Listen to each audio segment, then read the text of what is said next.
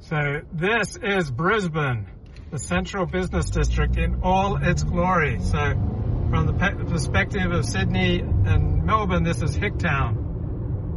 So over 1 million people here in Brisbane. There are virtually no cases of COVID until they opened up the border. Now we have over 4,000 cases a day. So we came in after the border opened up about December 13th. And now people are queuing up to get COVID tests for a kilometre. Like cars are just queued for a kilometre. So Omicron, of course, is not thought to be as deadly as Delta. And so we're increasingly moving towards just living with the COVID. And we're going to have fewer and fewer restrictions. I expect as thousands and thousands of people come down with Omicron, and the overwhelming majority of them do not suffer too badly. So 2022 may be the beginning of the end of COVID. And there's Ipswich, that's a real working class area. I think Pauline Hanson comes from Ipswich. So Pauline, sometimes she says the things that people think but would not say out loud. So Pauline Hanson, quite a champion of fathers' rights. She's of the opinion that fathers in divorces really get the short end of the stick here in Australia. So you're overwhelmed by the glamour of downtown Brisbane. So some people might think of it as a hick town with a dirty river running through the middle of it. But I always look at the positive. So we've got tunnels here in Brisbane. All right? We've got TV stations and radio stations. We've got tunnels. We've got moving pictures that are in color with sound. So quite a lot of tunnels in Brizzy and in Sydney, and I presume in Melbourne as well. So I think this trip, hope you're enjoying this trip, because it's costing us $5.37 as the toll. We're going under the glorious brown Brisbane River, where you can canoe on the river, you can swim in it and get sick, all sorts of thrills and spills. So yeah, you don't want to fall out of your canoe in the Brit. So I think Brizzy started out as an industrial town, maybe meat packing, kind of primary industry, and now it's becoming a little bit more sophisticated, maybe more secondary stuff, more service industry stuff. But generally speaking, if you're at the top of your profession in Brisbane, it doesn't have the same cachet as if you're at the top of your profession in Sydney or Melbourne. So this is Hicktown from the perspective of Australia's two big cities. Southeast Queensland. So people find it a pleasant town. It's not really an exciting town. It's kind of a small C conservative town. It's not brash like Sydney, and it's not orderly and European like Melbourne. And it's not Adelaide. They drink a lot of wine there. That's more upper class, more European, more sophisticated. So that's the story of Brisbane. So social cohesion and social trust really come down to crime rates, right? You have low crime society, you have a high trust society. Like, name me some low crime societies where there's not high levels of social cohesion and social trust. Now, I was shocked in the CNN report about the 10 safest cities in the world in 2021. Africa didn't show up there, the Middle East didn't show up there, Eastern Europe didn't show up there, no city in Russia showed up there, no city in South America, no city in Central America. Whoa, calm down, man. My Toham gimbal is just going nuts. Wonder if it's the rain. So crime destroys social cohesion. Now, if religiosity reduces crime, then a country would be, rationally inclined to encourage religiosity. But if you have some groups that commit high rates of crime, then the presence of those groups in your society is going to destroy social trust and social cohesion. Or if you have like a civil rights explosion that, let's say, starts giving a lot more rights to groups who were previously oppressed, but then they don't take good advantage of their freedom, right? That's going to destroy social trust. G'day mate, 40 here. Just a little bit of rain. No worries. Should be right, mate. Radio. I love the relaxed Australian slang. She'll be right, mate. No worries. Radio. On the drive down here, we'd have these moments of just pouring down thunderstorms, so it was hard to even see in front of you because the rain was so thick.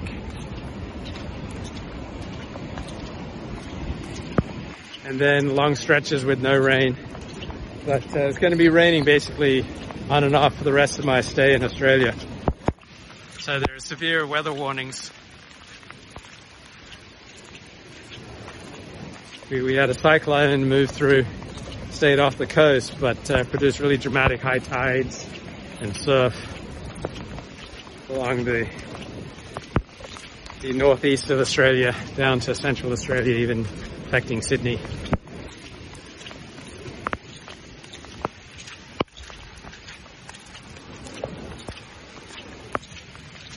Good thing the iPhone's waterproof, eh? So, yesterday I was reading all these academic papers on social cohesion. And one thing that stood out is the absolute destruction of social trust and social cohesion in the United States and the United Kingdom over the past 40 years. So what does that correspond to? So obviously much more diversity, both religious, cultural, and racial. Apparently that's had a negative effect on social cohesion in the United States and the United Kingdom in particular. Apparently one's proclivity to trust one's fellow citizen doesn't really change much over the course of a lifetime. So the decline in social trust in the United Kingdom and America means that the young people are much less trusting. Whoa! So people who grew up trusting in the US, United Kingdom, generally remain so throughout their lives. But the young people can't even see.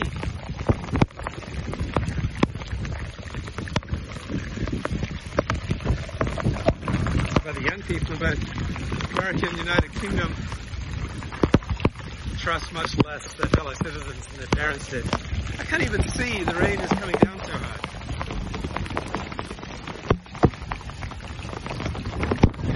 Bloody hell.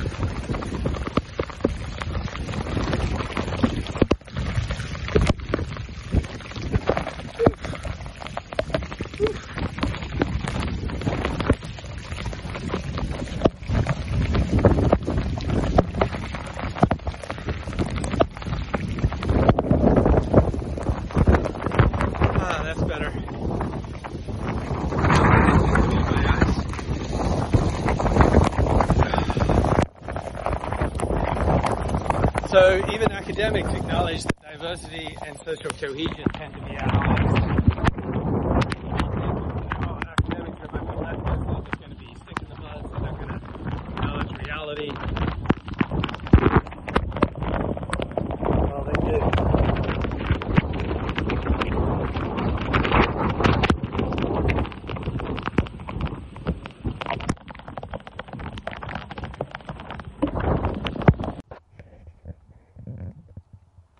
G'day mate, we're about 3 hours outside of Sydney and just want to say really high quality public toilets here in Australia. So in downtown LA they had to take away some porta potties because they were being used for prostitution and drug use. So overall, like lots of toilet paper. You go in a public toilet here in Australia, everyone I've been in, loads and loads of toilet paper, like really high quality, you know, just practically caressing you, right? And there's just roll after roll. I mean, you can go to town because high social trust. So that means all the public loos here, they have toilet paper, and you don't have to close them down to try to reduce drug use and prostitution. Like, I haven't seen anyone doing any prostitution in a public loo in Australia.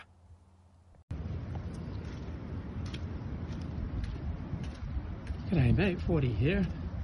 I'm in Nambucca Heads. We're about 5.5 hours drive north of Sydney. We're about 5.5 hours drive south of Brisbane. We're about 10 hours drive south of my brother in Tenem Sands. So Tenem Sands has been hit for the first time by COVID. Like, scores of people are testing positive for the, soon the Omicron variant. It's the first time to my knowledge that anyone has tested positive for COVID in Tenem Sands. So Tenem Sands in central Queensland by the coast has gone the entire COVID without any publicly designated cases in Tenem Sands. So lots of rainforest around here.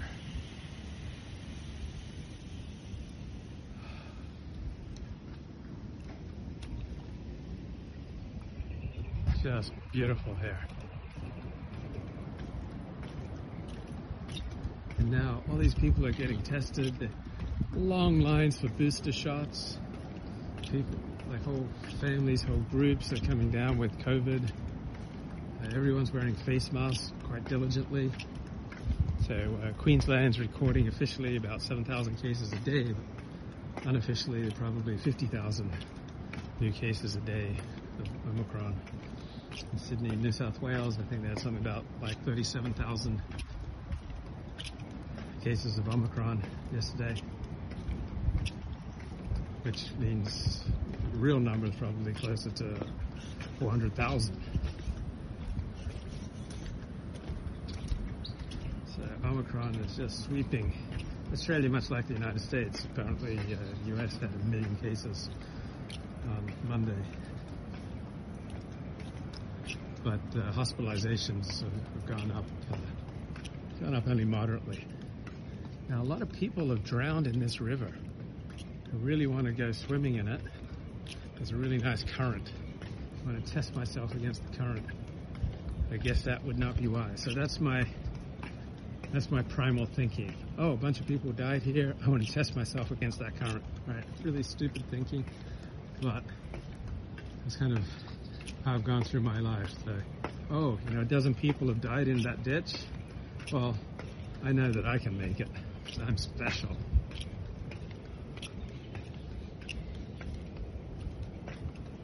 So I was just looking at a CNN article on the safest cities in the world. So number 1 was Copenhagen in Denmark, the capital of Denmark. Number 2 was Toronto, Canada. And Tokyo was in there, and Sydney, and another Asian city. So the explanation for why Copenhagen was so safe is that there wasn't a lot of economic inequality. So I've done a bunch of research on social cohesion, and it seems like the dominant academic perspective is that social cohesion depends upon economic equality. And so I guess that's a kind of a Marxist view that economics explains social relations. And I don't think that's the number 1 explanation for social cohesion. So social cohesion, one Danish academic summarizes social cohesion as the ability to share a moral universe with your fellow citizens. In other words, trusting that your average fellow citizen won't try to cheat you. That's what it basically boils down to. Trusting that your fellow citizen won't try to treat you. There's only a tiny number of countries with high social trust, which equals social cohesion. Social trust are just two different ways of saying the same thing. So Australia, New Zealand, and Denmark, Finland, and Sweden. These are about the only countries in the world with high social trust. Now, they also claim some China and India cities. And I'm skeptical of those claims, so I'm just going to leave them out. But being here in Australia on this trip, it reminds me what it's like to be in a high trust society. It's wonderful. Like, your interaction with strangers is far more pleasant here in Australia than in, say, big city America. Now, small town America, interactions with strangers tend to be pretty good and pretty similar to interacting with strangers in Australia. Now, I just can't figure out why is it that in big city America, so that current there, that's where a lot of people drown, trying to get over to the heads and bucket heads.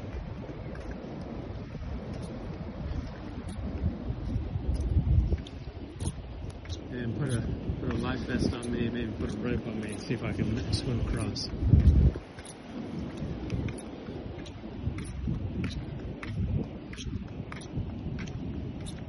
So in Australia, there is the sense that you share a similar moral universe with everyone else, like the notion of right and wrong. Oh, so another favorite academic approach to social cohesion, social trust, is that the bigger the middle class, the more social cohesion. Because people in the middle, while striving for incremental advances, they see the downsides of cheating as so huge compared to the possible upsides that they just don't see cheating as worth it. While people at the bottom, people may see much more advantage in cheating, and people at the top may feel much more insulated from the negative effects of cheating. So I think there's something to that. Like, I think the middle class is more concerned about morality and appearances.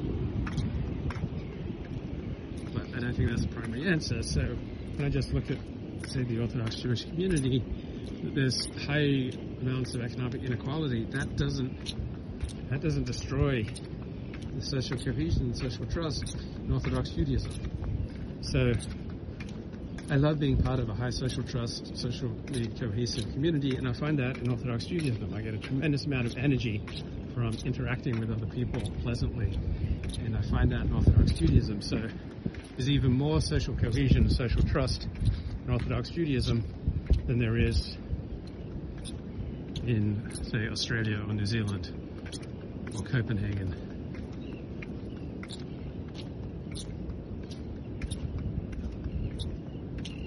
So economic inequality doesn't seem to damage or destroy social trust in Orthodox Judaism, though thinking about it now out loud, so the more affluent the synagogue, the richer the synagogue, the colder it is, the emotionally colder it is. And the poorer the synagogue, usually the warmer, the emotionally warmer it is. Now, apparently, if you dive into the water here, there's a good chance you'll drown. So you're supposed to wear a life vest just walking along these rocks, this break. And you can have big waves that run over the rocks. So this is a high-risk activity. All sorts of signs talking about what a high-risk activity this is. Just walking up the outbreak. And I just want to dive in there and swim over to that sandbar.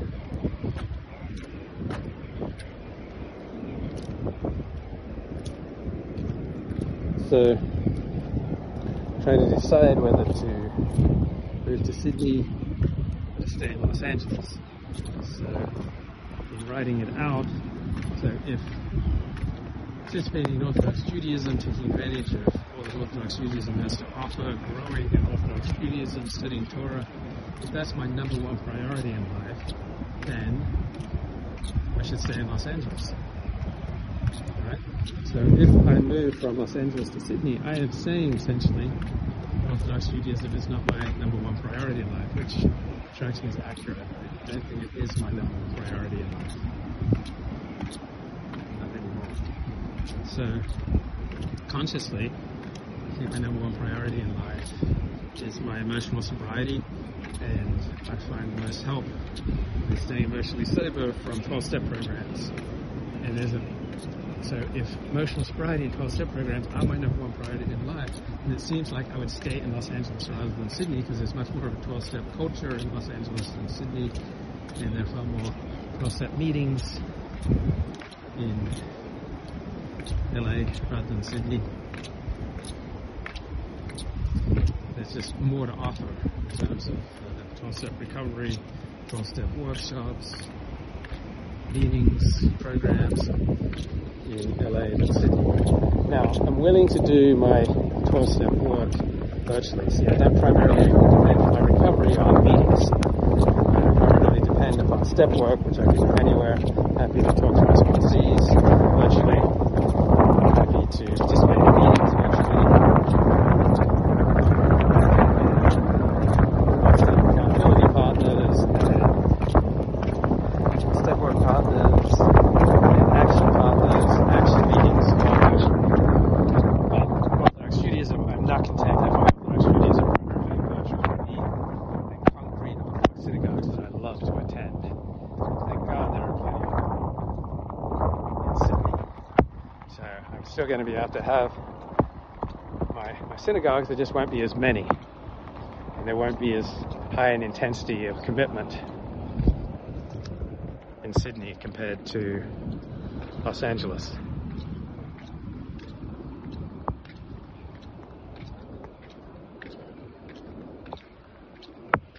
Alright, so Orthodox Judaism, LA is more than Sydney. 12-step recovery, LA has more than Sydney. If personal ambition is my number one thing, then there's more opportunity in LA. Like, it's easier to make money in LA than Sydney, probably. There's more innovation, like the future is being created in LA rather than Sydney.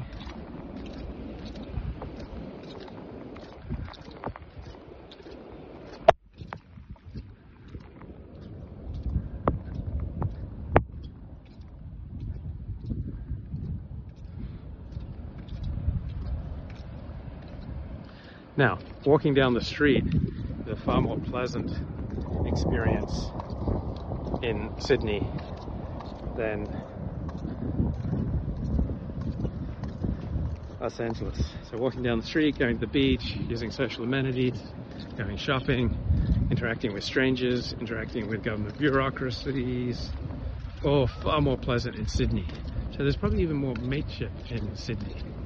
Right? There's much more a tradition of mateship in Australia than America, so I get a lot of mateship in Orthodox Judaism, but it's just probably easier to bond with blokes here in Sydney.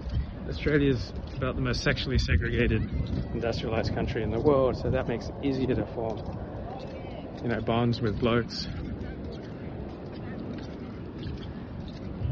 Now, I think I'd have about an equal number of friends in Sydney as Los Angeles. So even though I've been living in Los Angeles since '94, a lot of people in Sydney that I grew up with and have stayed in touch with, and I feel very at home in the synagogues that I visited in Sydney. A bunch of blokes that I enjoy talking to. Oh, so if being around like high achievers is a top priority for me, then they're going to be more in LA than in Sydney.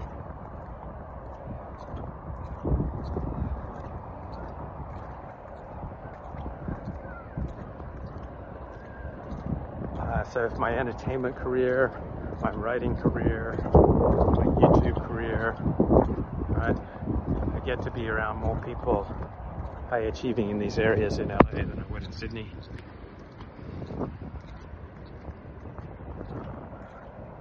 But everyday life is just more pleasant in Sydney, like riding public transport, more pleasant getting to the beach, like virtually no crime, particularly in the eastern suburbs.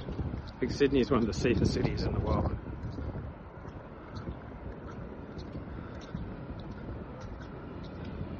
So a lot more safety in Sydney. There's pleasant interactions with strangers. much more likely to happen in Australia than big city America. So what makes a social cohesion? I don't buy that the number one factor is economic equality. I think that can play a role, but I think it is an exacerbating role on other factors. So for example, in Thailand and Malaysia and some Southeast Asian countries, Fiji, I believe most of the economic high achievers are Indian, and they tend to dramatically, and Chinese, and they tend to dramatically out-achieve the locals, the indigenous. And so that destroys social trust between the groups. So the high economic inequality on top of being of a different race, that drives the destruction of social cohesion, social trust. So I like how the water here, got the current flowing in and meeting the ocean.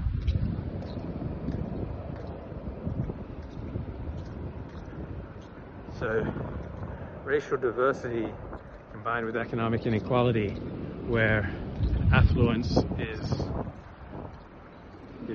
strongly racially related, yeah, I think that will drive the destruction in social cohesion or prevent the ability for people to trust each other. But if it's one of your own who are succeeding economically, now in some cultures that would be absolutely unbearable, but in plenty of other cultures that will be just fine. So Australia has much more of a tall poppy syndrome than America, where high achievers are looked down on, or they're given much more abuse or teasing. Well, in America, being a high achiever is like the greatest thing you can be, but in Australia, it's like you're separating yourself from your mates. Now, it's not suffocating. There are plenty of high achievers in Australia, but you need to carry it off with a great deal of humility. If you can combine your high achieving with humility, then you can maintain your social ties in Australia.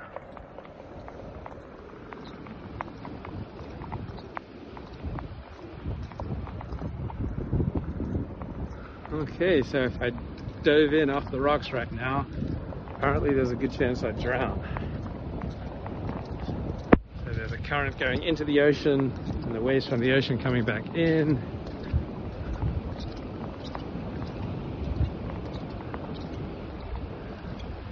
So all this rain is just wreaking havoc with the fourth test match between Australia and New Zealand, Australia and England. That's lovely rainforest here in Nambucca Heads. So my parents had their honeymoon in this area about 68 years ago. Dear Mum and Dad came here for a honeymoon.